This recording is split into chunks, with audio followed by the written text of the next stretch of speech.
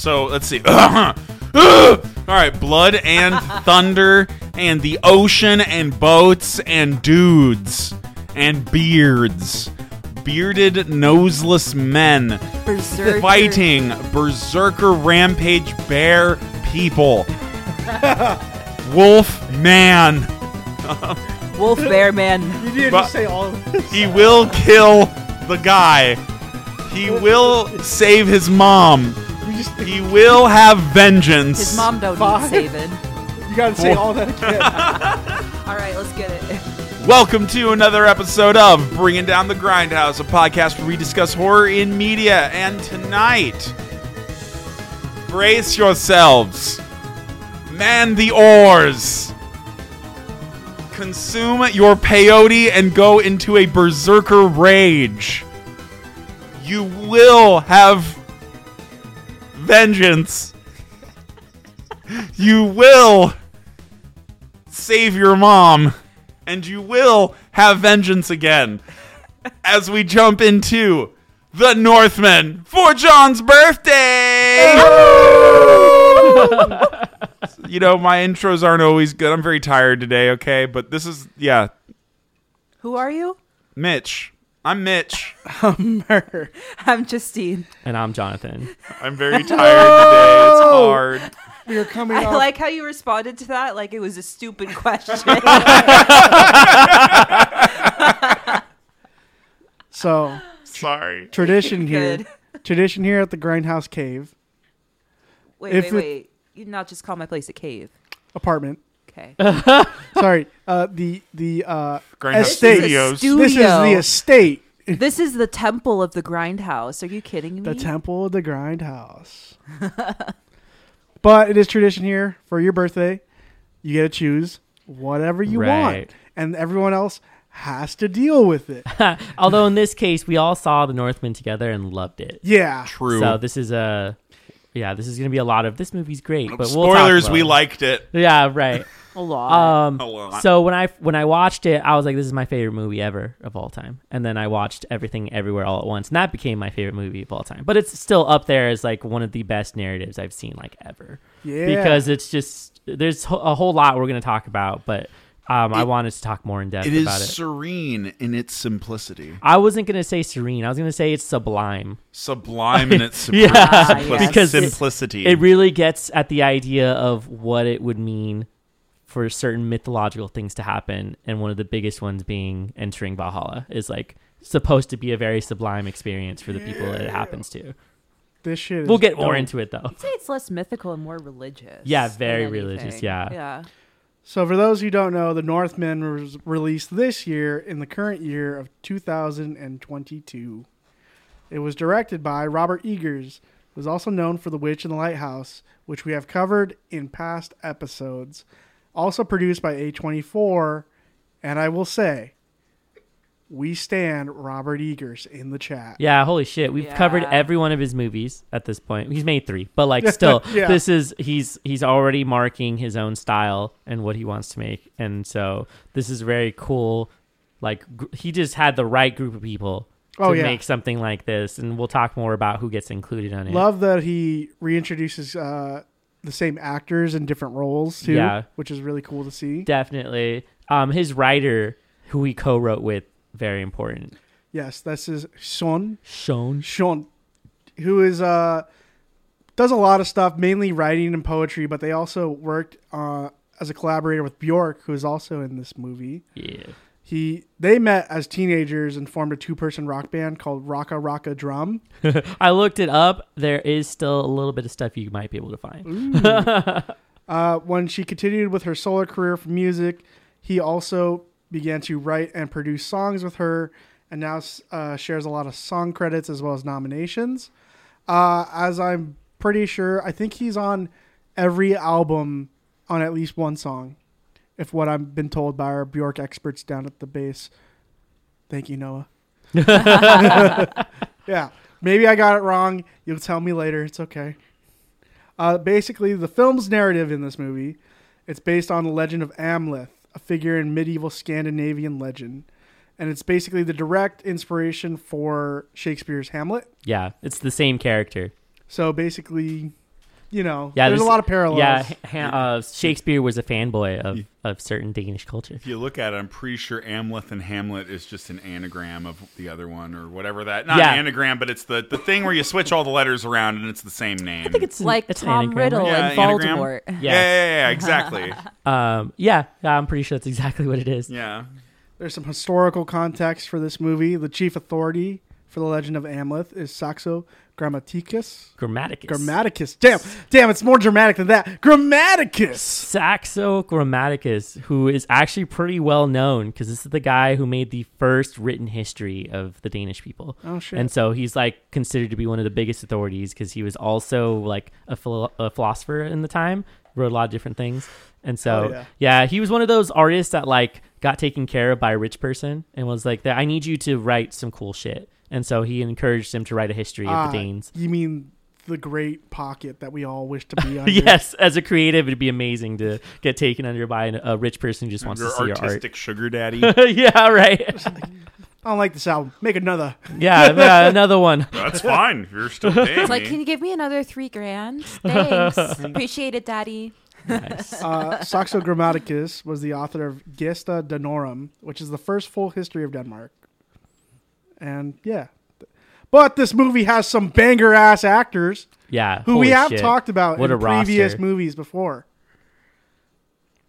Alexander Skarsgård, who is hot as hell in this movie. Shred it. Oh man, that's been like one of my OG like actor heartthrobs is Alexander Skarsgård. And what's funny is the first time I saw him was in True Blood. Yep. He's the main character in The Northman here, and in that show he plays Eric Northman. He's always been the Northman. Was he in Godzilla vs. Kong?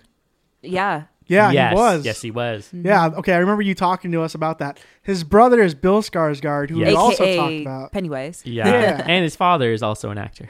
His whole family, I think, there's a actors. lot of Skarsgård in the acting industry. Hell yeah. Yeah, they play the main character. I don't have the name for that. Oof. Oh, cats are fighting on set. You're talking about Amleth? Amleth. That's his name in this movie? Yeah. Okay. Yeah. The main dude? Yeah. You didn't write the names of the actors on the outline. Or, sorry, there's a whole cast lower in the outline. Oh. Don't try to flame me. I ain't flaming you. This is a sidebar. I'm not talking to the mic. There we go. We have Nicole Kidman as Queen Gudrun, Amleth's mother. Queen what? Gudrun. Okay. I can't. Maybe Mitch could read these. He's more cultured than I am. She's great at playing a crazy white woman. Not going to lie. Oh, yeah. Claes Bang is Fjolnir, the brotherless. Fjolnir? He's Amleth's uncle. We'll talk more about this guy because I'm really going to propose the idea, was he actually a villain? Ooh. But we'll talk more about it. That's a good idea. Anna Taylor-Joy. Yeah. Our bread and butter. She's having a great renaissance in film. As long as she keeps making movies, we'll still talk about her. She's just so weird looking, not going to lie. But like not in a bad way. She looks hella Icelandic. It's great that she has these powers too. And she's like, yes, the earth gods. And you're like, oh, okay. She's a Slavic witch. Yeah. Slavic sorceress. Do y'all know anything about traditional Slavic folk magic? Gnarly. Not really, They got some dope gods. Okay. Ethan Hawke as King Arvindil. Great casting for him, the father for Amleth, as well as Fjolnir's brother. And then we have Willem Dafoe as Hymir, the fool. Literally He's the fool. jester. He's the jester. He even insults the dude when he first shows up. And he's like, I will literally kill you. And he's like, relax. It's just a joke. It's just a jest, bro. He's just messing around. That makes sense why he was the first person that Homeboy killed. Yeah, he literally cut his head off, and you're like, oh, all right. Bjork as the Cirrus. The Cirrus. Then a bunch of all the extras. Nurs and Doras and Burrs. And but those are like Yalnirs. These are all the main people. Yeah. Burs and Murs and Nurs. Hinga dinga durgan. Oh, no. Oh, no. So, where's Leif Erikson? Leif Erikson Day. So Robert Eggers met Bjork when he was visiting Iceland. That's sick as and hell. was like, oh, hey, I want to make a movie. And she's like, you should really talk to my friend Sean, who is a really good writer. And so she linked them up and they met. And he was like, I really want to make a Viking movie. And they're like, okay, I'll talk to you about it in a second. He went and talked with Alexander Skarsgård, and Skarsgård's like, I've been wanting to be a Viking in a movie forever. Please make this.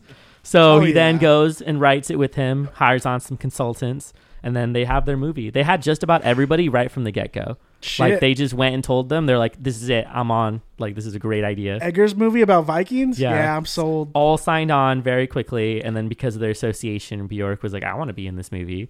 Shows up as a seer, which is amazing, because she's not like giving him the advice of like, oh, you should like avoid violence and go live lovingly with your family. And she's like, you made a promise to kill this motherfucker when you were a kid. You need to get back on your vengeance and kill this motherfucker. And like sends him off on his path again. So it was really cool. It's pretty sweet hearing her just be like, Amleth. And you're just like, oh shit, that's Bjork. Yeah. I saw her live this year. So I'm just like, it's really cool to see that. She's already like a mythical person in general to most people. So having her appear in something like this is also really cool. I remember seeing a post somewhere, someone who was from the newer generation and obviously didn't grow up with listening to Bjork's music, was listening to someone talk about Bjork and was like, wait, this is actually like a real person. Like they thought that Bjork was just like a meme or something, not like a figure. That's great. I love that. Other things to mention about the film's production is it cost them a lot of money to make it. They estimate it cost them somewhere around $120 million to make this movie. Shit. And the movie only made $59 million. Yeah, it's not. It's right now it's flopping, and that's due to like critical response to it. Well, I feel like they got pretty good critical acclaim. That's mixed. But man. no, I think what happened is the critics liked it, but the audience did not. I thought it was the other way around. Like it's kind of like 70-70 right now. It's got like 90% on Rotten Tomatoes. Really? Yeah. Oh shit. They love Is that this shit. is this one of the Green Knight kind of things then? Yes, it is. Yeah. Where the audience are They don't idiots. know. Yeah. No, yeah, I was talking about this with Jonathan, where I feel like there's a lot of stuff in this movie where it's like, if you know, you know, but if you don't know, you're like, what the fuck is going on? Yeah. As far as like the aspect of lore, legend, ritualistic magic, all that good stuff. Yeah, I mean, I was like, I was browsing through comments and other people's like hot quote unquote takes on this movie, and one of them was like, too much mystical gobbledygook in this movie for me, and I was just like, it's like, bro, do you know nothing about Vikings? Do you like do you know like the Nordic peoples were pagan as fuck and had like all of this, like there's a reason why Amleth like shouts oaths out like outwards like that. It's not like an internal monologue. He's like literally shouting them. It's an incantation, basically. Yeah. Oh, definitely. Yeah. Something else to know is the languages they use in the film are Old Norse, English, and Old East Slavic. And so these are all very accurate for the time period. And the reason why is because they hired on an archaeologist named Neil Price and a folklorist whose name is Johanna Katrine. This is the last name we're trying to figure out. Oh, wait. Show it to me real quick. Is she a historian? She's a historian. A Viking historian, a folklorist, Terry Gunnell. So 3 different people, all as consultants. Hell yeah. So it wasn't just taken from one historical context. They pulled from everything in Scandinavia to make a story like this and adapted it. So they didn't copy the story exactly as it was. The thing is with a lot of modern Viking and like Nordic as well as Scandinavian art nowadays, a lot of it is watered down and like portrayed incorrectly. Which I know someone that lived in Iceland for about 12 years of their life. They came to America, and every time we have a conversation about it, he's just like, dude, they made a fool of my people, man. Like, did you see that show? I was like, yeah. And he's like, awful, god awful. I can't believe they did this. Robert Eggers mentioned the show The Vikings. Yeah. And mentioned how modern interpretations are not doing as well with representation for what it was really like. They are also they're playing up the idea that there was a lot of female warriors in the era when it wasn't really that many. And so they instead put in women in male roles instead of showing their own power within the roles that they took on, which is what this movie did. And the thing that was interesting about that culture is even though there wasn't maybe as many female warriors as we think, women were still very, very highly regarded. Yes, yeah. There's even a line in the movie where he basically says everything we do is for the women. Yeah. Yeah, he really We does. fight for them. Basically. Yeah, we kill and conquer lands just so we could secure safety for I think it was families. William Dafoe too who was saying that like they're the real brain power behind everything. Yeah. They're the ones that make things happen. I mean, they were historically speaking, like women actually had seats of like governmental power in their society, as well as their society is a harsh one that deals with a pretty unforgiving climate. So they had to be survivalist sort of people where everyone had to have jobs, everything had to be organized, and it was like a lot of women and stuff were really good at they would sew sails or help in ship making and stuff, whereas the dudes would go out and actually do the stuff. But it was important because if the ship sails don't get made, we can't go and do anything. So it's very important that gets taken care of, et cetera, et cetera. So it's kind of reminiscent of in the 50s how everyone was going to war and the females took over the industrialization of America. Kind of like how they were welding tanks and making bullets and shit. You should go look stuff up if you don't know much about that. This informed a lot of film history during that time period. This gave rise to the femme fatale character as well as neo-noir. Hell yeah. So it's that's definitely a thing. I know before we went into this movie, Mitch was saying that he wanted to see how accurate they could depict Norse mythology in this, and as well as the culture. So that is always something taken into consideration before watching the movie. It's a really nice balance of accuracy, but also adaptation intended for a grand legend to show on film. So they obviously took their creative freedoms with a few different things, but it was very much following the storytelling method that came along with a lot of the myths. I would say it falls under low fantasy. Yeah. In those terms, you know what I mean? Where it's there, but it's not so in your face. Odin and Thor don't literally walk onto the earth and talk to people and stuff. They more come to you in a vision sort of thing. It's great. Or I love through the way they did animals that. or something else. Yeah, there's a little fox that was guiding them around. I forget. I'm pretty sure there's a Norse god whose animal is a fox. Yeah. With what they're represented by. I wouldn't be surprised. I'm not too familiar with the gods of that pantheon. Yeah, I know they usually have animal associations, like the ravens and Odin. Yeah. That's that's one of the really on the nose ones and in particular, as well as there's the vines of the tree, which if you go back and watch our witchcraft, we have 2 witchcraft episodes that we brought Dorian on for, and I talked a lot about the Orlais and the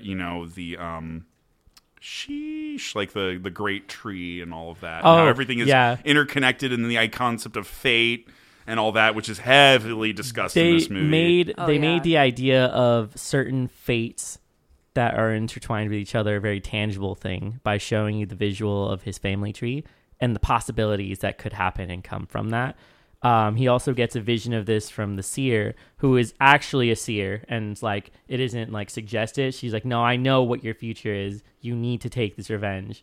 And that's sort of what your fate is, and that's how the story plays out. The time will come for you to choose between your kin and your revenge. Yeah, well, it says the guy tells him you're gonna have to come to a point where you choose between the love of your kin or the hate for your enemies. Yeah, and he kind of defies that given thing at the end where he's I want both. Yeah, and he does get both. Yeah. He gets his family survives after that. His family survives, but he doesn't get to live his life with them. But he is happy, I think, about it because he, spoiler, he gets ascended into Valhalla at the end, and that's his happy ending. This is what all the Vikings want. They wanted to die in battle. A glorious death in battle. Which is, you'll see a few other things mention that. This movie is a really simple tale of it's a revenge movie. Yeah. A prince seeing his dad get capped by his uncle to take the throne. The line his dad delivers to him before hitting him is also insane because he's just fucking kill me. He's even if you take my ring and put it on, he's it doesn't make a half-breed a king. He's and you'll soon lose it. And you're oh, fuck. You're she. Yeah, so he does actually. Yeah, he does lose it.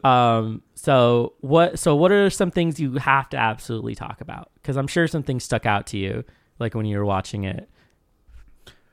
For me, I really we'll get someone go first. I got something else. So I liked the idea that you got to see him as a kid and then transition. So you get a little bit of a time gap where you're where did he go? What did he do?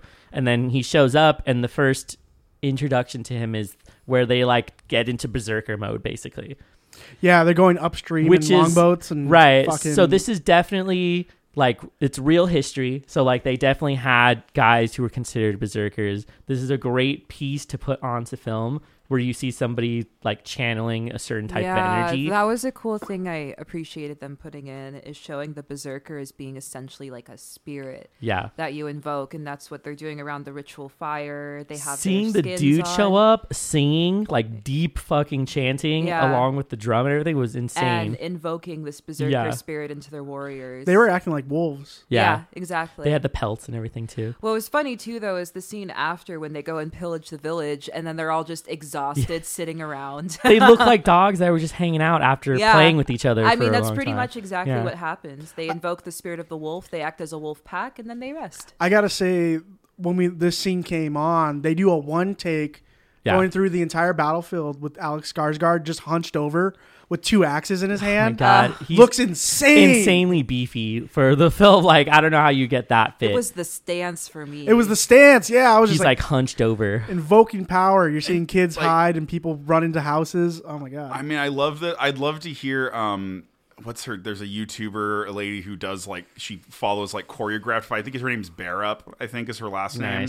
But I would love to hear her interpretation of this, because I think that these fight scenes are so, like, they're not really stylistic or anything. It's very like, I put axe in person dead, move on to next person. I think what I like about these fight scenes is they're all extremely efficient. Like every move, every strike is purposeful. It's not just for show. Because I love kung fu movies, but a lot of it is just like parrying and blocking. Yeah, but this one, it's all fucking hits. Getting to the point. Yeah. It's getting to the point. Dang. Axe go in skull. Done. Bringing in Move some on. comparative analysis for kung fu, martial arts, and film. Well, as a movement professional, I really admire fight scenes in movies for the choreographic element. I mean, it is choreography. You want to look at it in a certain way. Fighting is a dance, and dance is fighting. That's where the choreography, as well as like the acting and the editing, all like meld into one kind of thing. Oh, also the cinematographer on this, same cinematographer who did The Lighthouse. Oh shit! So it has a certain look to it. Yeah, so this is fitting into Robert Eggers' style, which is going to be very dark, gritty, and usually very surreal. Third period piece as well. Yeah, he loves his period pieces. I don't think he'll make anything in. He also loves ravens. Yeah, every movie has a fucking raven in it. Hey, not The Lighthouse. That had a goal. Well, he likes birds. Yeah, you massacred a seagull, which is kind of might be rougher to see on like a black and white movie. Might be harder to see a raven than it would be a seagull. Well, so the seagull pokes out more. Plus, it's thematic. But whatever. He likes birds. I gotta say, the scene after this where they're looking for slaves to take over. Yeah, it's fun. And they're like, we only want the strong ones. Put the weak ones in the bar. Like, and then burn them. Yeah, they and do out that pops shit. Bjork. Right, yeah. There's also the moment, too, where a kid tries to stab one of them, and he's like, yeah, take that one. He's like, that kid's fucking dope. Trying to stab me. Yeah, he gets on it pretty well. Yeah, so it's like seeing that happen, and then him leaving and coming back is a great like return, because he just ditches whatever he's doing to be like, oh, I have a chance to go back and do it, and the narrative just gets kicked off. Yeah, he finds from like a secondary character that the king actually, who took his father's place, got thrown out. Yeah, and he's like, oh, all right. And he's a farmer in a different land now. So he decides to take the brand of the slave, brand himself, and go off on an adventure. Crazy. He just like burns it into himself, no problem. So casual, too. Yeah. Oh, I love also when he starts going on the ship. It's very reminiscent of when he's a boy, and he's like, I will avenge you, father. Yeah. I will save my mother, and I will kill Fjordir. That's his mantra to himself. It's his oath. Yeah. It's the oath. It's also an oath, very much. It's probably, so if you're going along with their sort of mythological references and how these characters go about things, when he made that oath as a kid, it sort of binds his fate as far as the story goes, and they often refer to it as like threads, like your thread of fate, and they even considered certain lives being ended as the cutting of threads. So it's like the reason why he has this set out for him is because he's meant to do this thing. And I think that's also bringing in why Odin was very much like, I want to see this vengeance take place, because like he's all for it, and so that's probably why he interfered so much with what he's doing. Yeah, and going back to the threads of fate thing, I think it's really interesting that they pose this in the movie because I feel like this is a really good description about how magic works, essentially. Yeah. Is that you have multiple, it's even like, what is it, the multiverse theory as well. You have so many options. Talking about for string theory? Yeah, you have a lot of options for any given moment, and depending on I see. the action that you take, it sets you on a certain path. And so the thing with magic and why incantations are a thing, why he said his mantra, is because it's essentially generating this path to open itself up to you. So once you go down that path, especially something like this, it's sort of like a lifelong, how would you say, contract? Right. You know, it's just really interesting that they posed it this way. I gotta say, like, there is a like intersecting area where we all play video games and we're all pretty nerdy in our own respects, and some of us do practice some metaphysical things.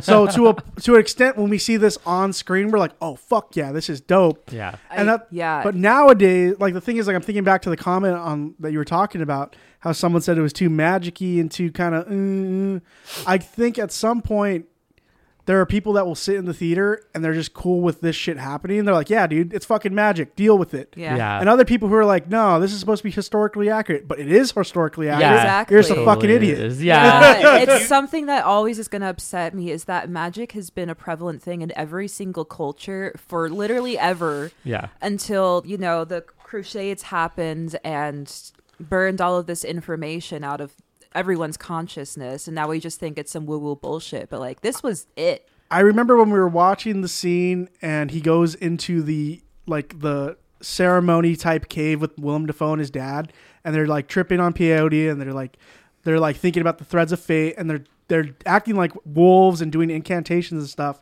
We were all like, oh shit, this is dope. Like, all five of us are like, this is sick. I mean, yeah, he's like, I want to give you some magic mushrooms. You're going to go in. And it was like his initiation. It's like his passing of, he's like, you're going to be king. Yeah. And it's like, so it was like, it's kind of wholesome. Like, it's him and his dad having a moment together with the dad's like best friend, basically. Yeah. And also, side note, something I really appreciate about this movie as well is that they don't over exaggerate a lot of these magical aspects to the film. Because Right. a lot of times people will hype things up and exaggerate them to make them more interesting, but like, you really don't need to if you do your proper research.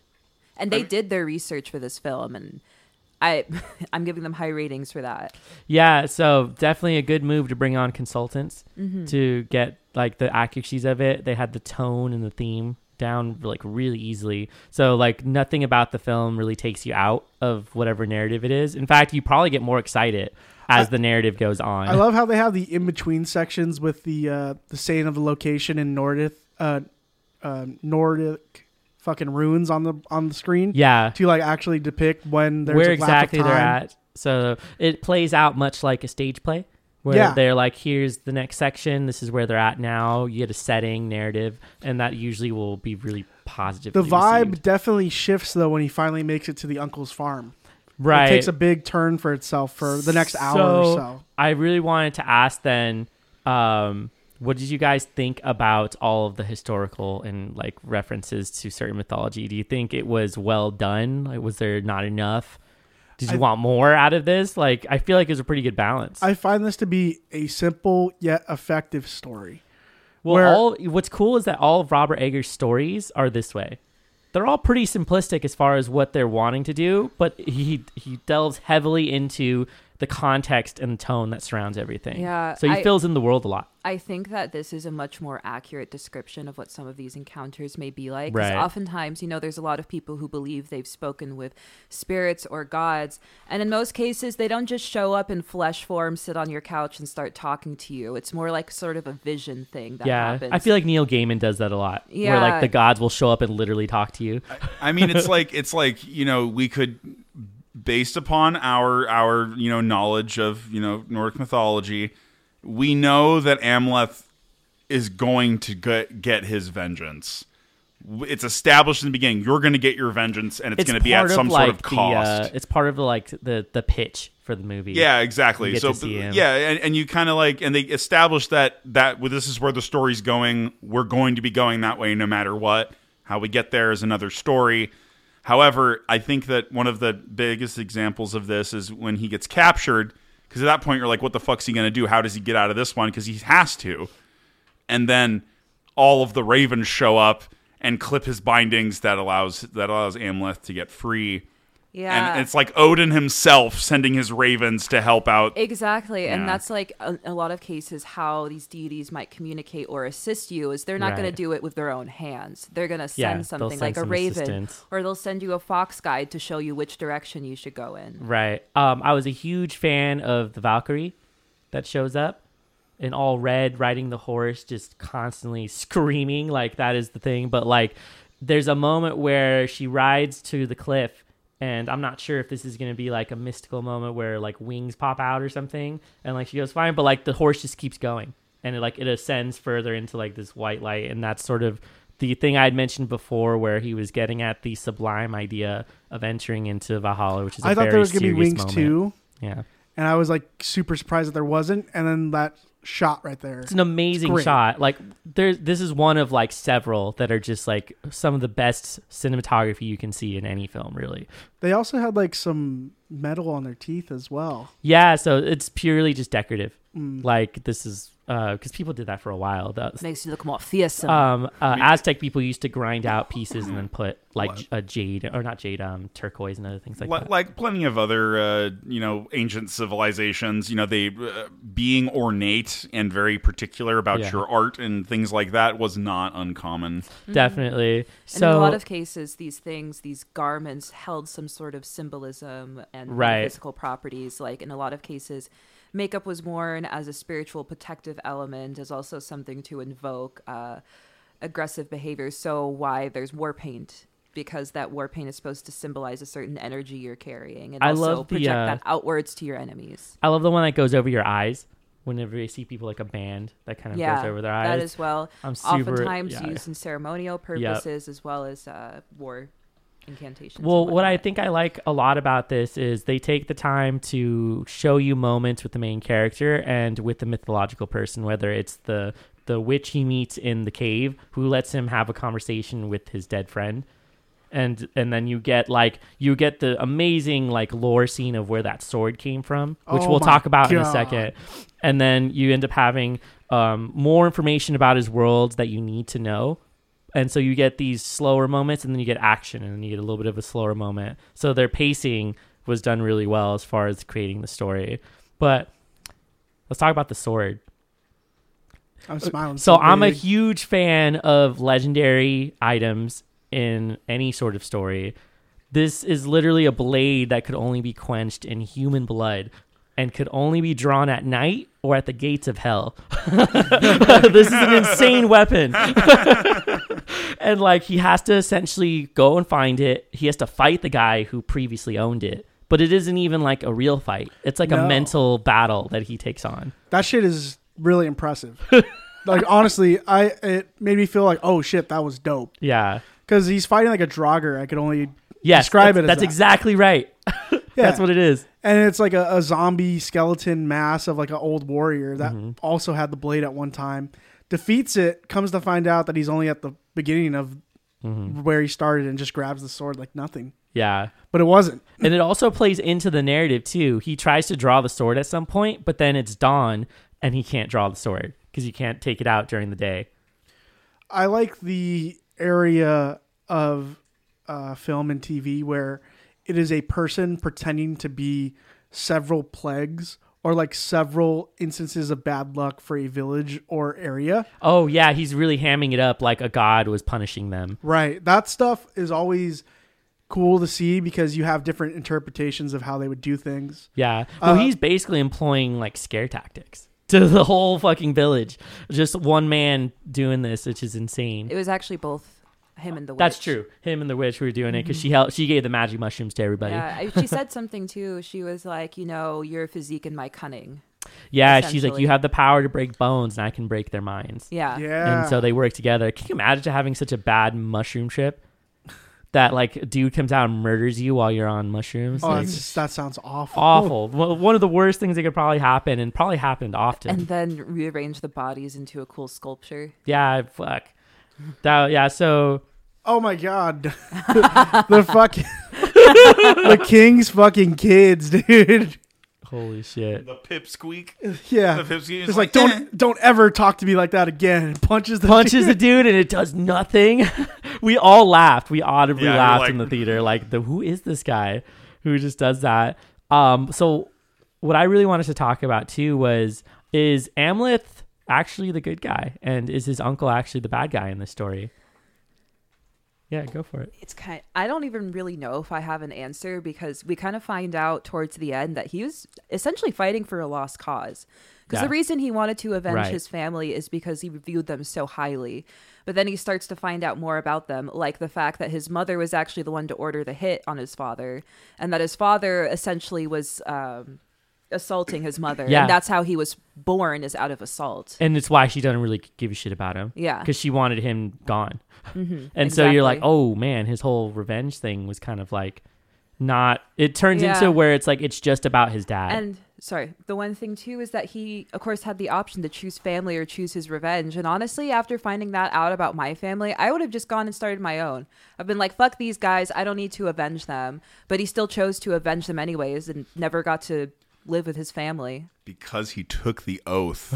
Yeah. He was the oath bound to it. And he was like, I'm bound to this now. I have to do it. Yeah. Mm-hmm. He almost didn't, but then he was like, no. Mm-hmm. Well, he ends up having a vision. Yeah, go ahead. Another thing too is, I think in regards to the religion that he worshipped, is that if he did not go and complete his vengeance, he probably wouldn't have made it into Valhalla. Right. Because if he had gone of his family, he wouldn't have ever died in battle. Well, he he would would have grow old, die of old age, Yeah. most likely. Whereas in this way, he was resolving his battle. You know, His dad mentions that he doesn't want to grow old and become a graybeard, as in like an older Viking who kind of avoided fighting, and that was considered shameful. So he's like, no, I'm going to die in battle. So to get killed by his brother was pretty shameful, and it was like, this isn't how I wanted these things to go. But he's still a badass all the way to the end of it. And then for his son, seeing that, I feel like he took more of the idea of like, well, he had a better bond with his dad regardless of what had happened to his family. Not to mention that he kind of kills his brother too in that moment. And so killing them both, and then the mom just being like, I wanted you fucking dead, that really throws in a lot of feelings towards the end where you're like, oh man, like, should he actually do something like that? This is a gut punch. Yeah, it's a huge change in the narrative for what you're expecting, because up until that point, he's kind of like vindicated all the way through. And then you get to this point where like, oh, he's actually he's killed a lot of people up until that point for the one singular person that he wants to kill for revenge. So he ended up killing a lot of innocent people in some ways. And so that kind of changes the idea of whether or not the uncle was actually a bad guy. So technically the uncle was skipped over as far as the lineage for who takes over. And so that could be why he was rightfully mad. But he says that the only reason he did it was because he wanted to save his wife from that. And that's why she loves him so much towards the end. So it's like, this is why it changes your perspective on whether or not he was sort of justified in having that revenge. I mean, you could argue this about most media, because like, it's really just, it's like a personal journey. Right. You're doing it for yourself, but at this point, it's for his father, and he's like kind of sworn into this. So it's kind of like, I'm this far, I might as well go all the way. Right. bless you. Bless you. Thank you. Insane ending. Like, one of the coolest fight scenes I think I've seen in a long while. It's giving me some major Star Wars vibes. Oh, yeah, because they have the battle in... a fucking volcano. Yeah, basically the side of a volcano. Or the gates of hell. Yeah, which is also great. Like, they made it a physical place where it's like, this has to be the gates of hell because of this volcano exploding. The steam and fog and the way that they look in this battle is fucking incredible. Yeah. This shit's incredible. Their sword fight also isn't crazy extravagant. Like you mentioned, they do very precise. Like, I think every strike someone gets injured. They aren't like just clashing swords and nobody gets hurt. And so like, and then, it kind of ends in a draw. Although I do wonder what happened with the uncle, because we do see his ascension in Amlet's ascension into Valhalla, but like, what would have happened to his uncle? Most likely the same. Did it happen? Yeah, was it the same? He was a warrior. He was protecting his family too. The prior war, yeah, when his brother was in command, I would only, for him to die in battle, it wouldn't be so far to say that he also made it into Valhalla. Yeah, I mean, really, the uncle did no wrong. He was just a weak king, that's all. Well, I mean, he had yeah. slaves. He was still a weak king, though. He got run out of his own place. Yeah, he really did. Interesting, though, is that he got run out, but the wife went with him. Yeah. So she was never really looking for someone who was really meant to be in that role. She just wanted somebody who cared about her. I mean, she was a slave herself, Yeah. so I feel like in her eyes, as long as she's not a slave, she's doing all right. Yeah, exactly. So a lot of things changed. Is the uncle a bad character? He's Let not. us know. I think he's Yeah, let not. us know. I think he did a fucked up thing by killing his brother, but his reasons are Justified. understandable and in a lot of ways justifiable Yeah. because he was essentially saving her. Although this is very much like him coveting his brother's life, like literally taking his wife, his kingdom, and killing his kid or trying to kill his kid. I mean, I don't even know if he really wanted to in the first place until the king's wife started asking him, like, can you do this, and that? True. And then also, you know, kind of sweetening up the deal, the prospect that he would essentially be king if he were to murder his brother. Get rid of the So, you know, there's the a next little in bit of line. greed in there as well. But in my eyes, he's not a bad person. And entirely. No one's good, 100% good. No one's 100% bad in this movie. Except for Samwise in Lord of the Rings, God. who is the 100% good character. 100%. Different movie. Though, yes. Completely different story. I just wanted to make a joke about it. So then, how did you guys feel about some of the other elements in the film as far as like music? You know, cinematography, the script itself, I think the location was all of the locations. fucking incredible. Really Yeah. good. Actually filmed in Iceland. Yeah, Yeah. I give props to that. Cinematography is really well done here. At some point, I forgot I was watching a Robert Eggers movie. Oh, interesting. Honestly, because I don't know, I Well, just you got sucked gotta- into the story yeah. really No, well. yeah, I have to say that's something I really appreciate about this movie. Maybe it was because I went to go see it in the theaters, so it was a little different. But I feel like a lot of times when I am watching movies, especially when we're covering them for the podcast, there's a point where like I kind of stop watching the movie. You know, I'm like doing something else. I'm not fully present. But this movie was interesting all the way through. All the way like through. the pacing was perfect. There weren't any too slow or too fast moments. Like it keeps you engaged the whole time. True. Like I think I said this after we watched it, but like just to piggyback on Justine's point over there, probably one of the better paced Eggers movies, to be honest. Yeah, Like, he they does did make not waste long time. movies. Yeah, he does, and sometimes I think that the pacing like turns some people away, and I think this was one of his best. You also mentioned at the movie theater this might be one of the most accessible A24 films. Yes. Yeah, definitely. Yeah. So yeah, that's definitely. something to Definitely. take. Yeah, because A24 has been taking up a lot of different stuff. But this one, was this actually distributed by A24? Yep. I thought it was a different distribution company for the Northman. No, I'm pretty sure it's still Yeah, A24. I think it's another company. So then, how did you guys feel about his choice in ending? Like, should Amleth have gone with his new love and grown up with kids, or do you think he should have definitely kept on his vengeful? Our tragic Story. hero has an oath. Yeah. And he's gonna fucking do it so I'm all for it. This movie was distributed by Universal Pictures and Focus Features. Gotcha. Damn. Yeah. So not an A24 film. Yeah. Well, A24 was the production company then for it. Their name is on it. Like It is. God Probably a damn more it. minor production company. Isn't it? I don't think they have A24 on anything on the Northman. I think he's just worked with them the first 2 times, so thought he might be in it again. Yeah. Wow, I'm fucking dumb. Why am I dumb, folks? Wow, so we've misled everyone here into believing this was an A24 production. It is not. And I don't know why. Why did I think maybe it's because Men. We saw the trailer for Men, and that's why I think A24 yeah, they now. showed. Yeah. Alexander Skarsgård was a producer on it. So he Yeah. was like, yeah, I'll give some money to be a cool fucking Viking in this. As far as the ending goes, I am kind of torn about it because a big part of me loves the revenge story and the fact that he gets to die the death that he wants. But the other half of it is like, I don't know if I would personally give up on having, the person I love a lot and having kids. And like the thing about it is that he saw the vision and he knew his kids were going to be born and raised. So like he wasn't saying that if he didn't go that his kids wouldn't survive. He chose to be a deadbeat. Just saying. Yeah. Yeah, he chose not to be there for the kids. I will do this and I'll come right back. Goes to the cigarette store and never comes back. Yeah, so it's like, that was kind of like, Yeah, didn't he say that to her before he left? yeah, he Like, said I'll you'll be back. He said he'll come back. And he totally does not, which sucks because it's like now who knows if she'll be able to protect herself. Single And who parent knows if for a minute? anyone's gonna find the body, because they did die on a volcano. No one's gonna find them. Yeah, Yeah. it's kind of insane. I mean, it is the gates of hell. They just kind of absolved into obscurity at that point. as far as like heft for lore goes, one of the coolest things you could have thought of. Yeah, he's gonna fight his uncle who killed his dad as part of a revenge story at the gates of hell with a sword that was quenched in human blood.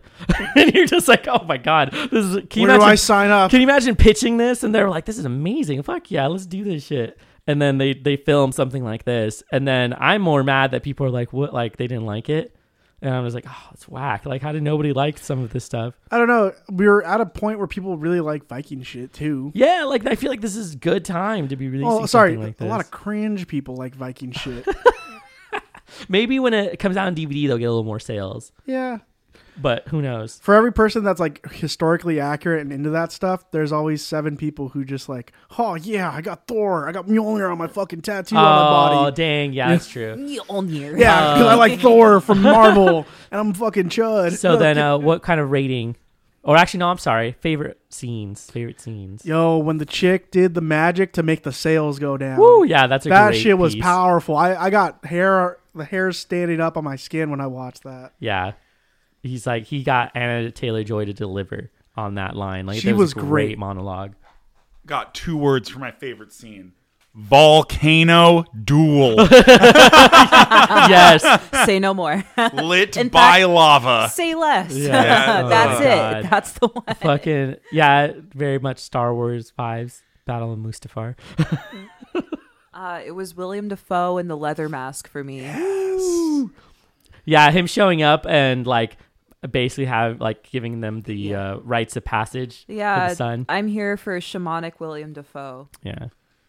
They're also like all naked for these scenes. Crawling around on all We fours. were Cypher wondering. Defoe.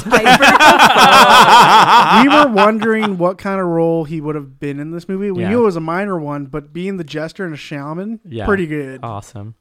We haven't seen him in a role like that. Also, what a cool duality, the jester shaman. Yeah. Oh yeah, interesting.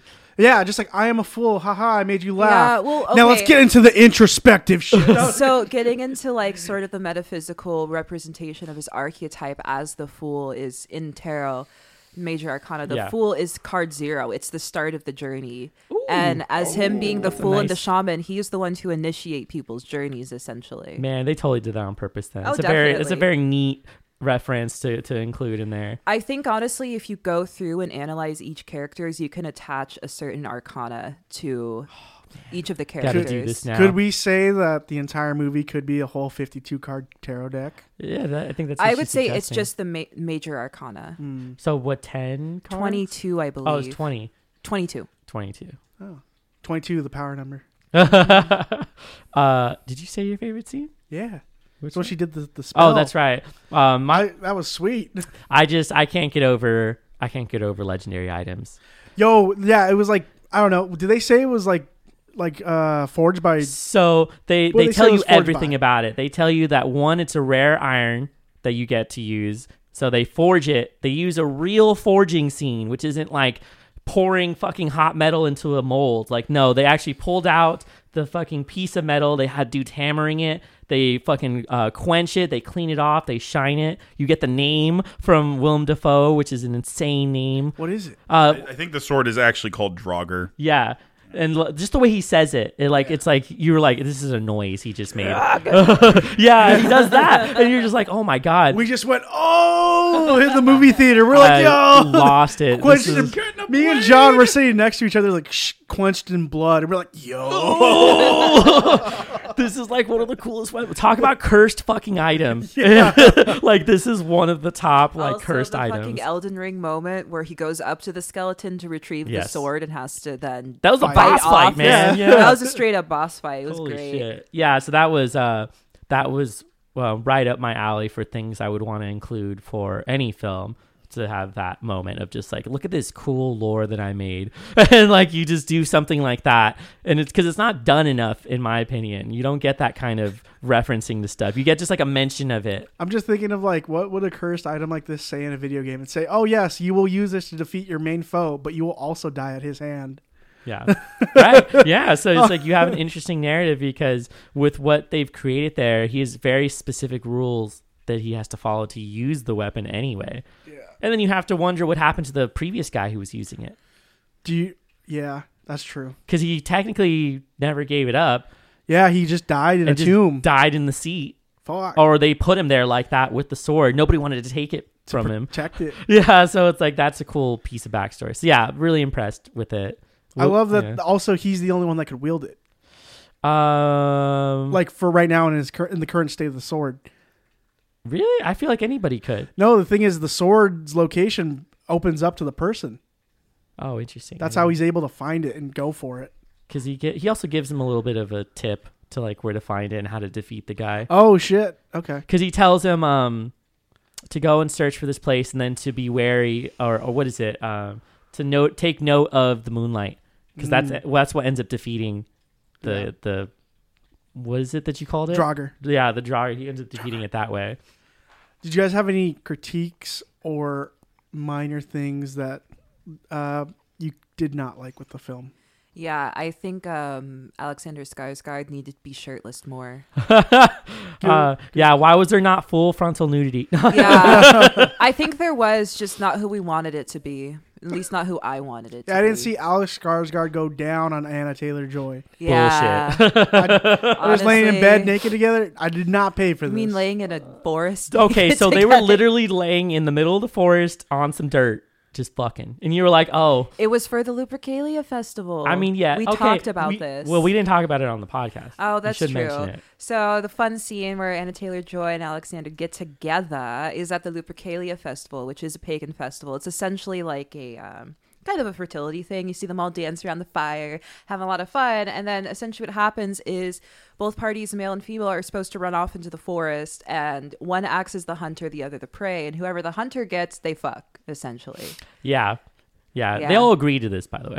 Yeah, this is all consensual. This is part it's of all good fun. This is all what they do. This is also the second movie he's done with people dancing around a fire. Good fucking fun. Good fucking fun. I had one critique with this movie.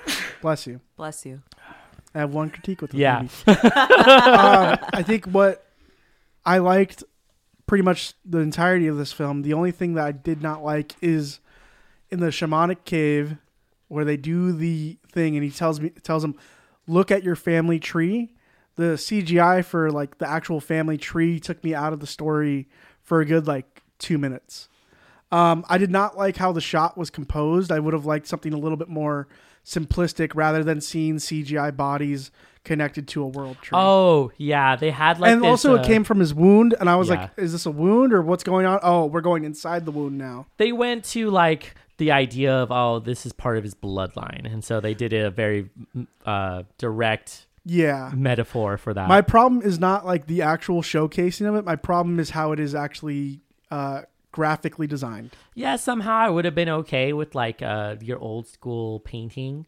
Yeah. Like what they did in Midsommar. But this is a very minor gripe that I have. Fair. This is the only thing that took me completely out of the scene. I had to be like, oh shit, yeah, that's right. I'm watching The Northman. That's right. Okay. So that was my only gripe because it's not as crisp as some of the other stuff. Yeah. I mean, so that kind of ties into some of the complaints that I might have, but it's more along the narrative and how it plays out. This is a very convenient story for the main character, as in there are several opportunities for people to kill him and they don't do it.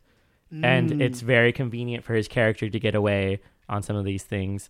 And it's he basically has the deus ex machina, the god machine comes in and saves him, which is Odin's ravens cutting his ties and letting him go and finish the story. Because otherwise he had lost. They captured him and were going to fucking kill him the next time they came back. So that to me is kind of but it's this is very much a hero's journey archetype story where you get to see all of the moments play out. And it was a lot of fun all the way through. It looks fucking good, too. Yeah, talk about you. Like, so the cinematographer knew what the fuck he was doing when he was using his camera. An amazing crew, I bet, to get all of the lighting done. Great costuming. Crazy ass crane shot in the village, dude. Oh my god. So all really well done as far as the team goes. Yeah. Ratings. 10 out of 10. No questions asked. Oh, it's a 10 for me too. Yeah. I mean, yeah, prior to watching the newest film I watched, this was, I thought, to be one of the best films in a while. So 10 out of 10.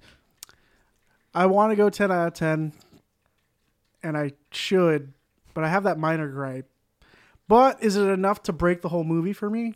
I don't think so. I could look past the bad CG. That will not hold up in a couple years. So what's your maybe, rating then? 10. Yeah. Yo, 10s across the board. Yeah. I'll fall into it. This is got me. approved Grindhouse fresh. Yeah, Grindhouse approved. Grindhouse crew fresh. We've got like less than a dozen films that have all gotten perfect ratings. I think the last one we had was One Cut of the Dead. No, there was... Was there one more? Oh, wait.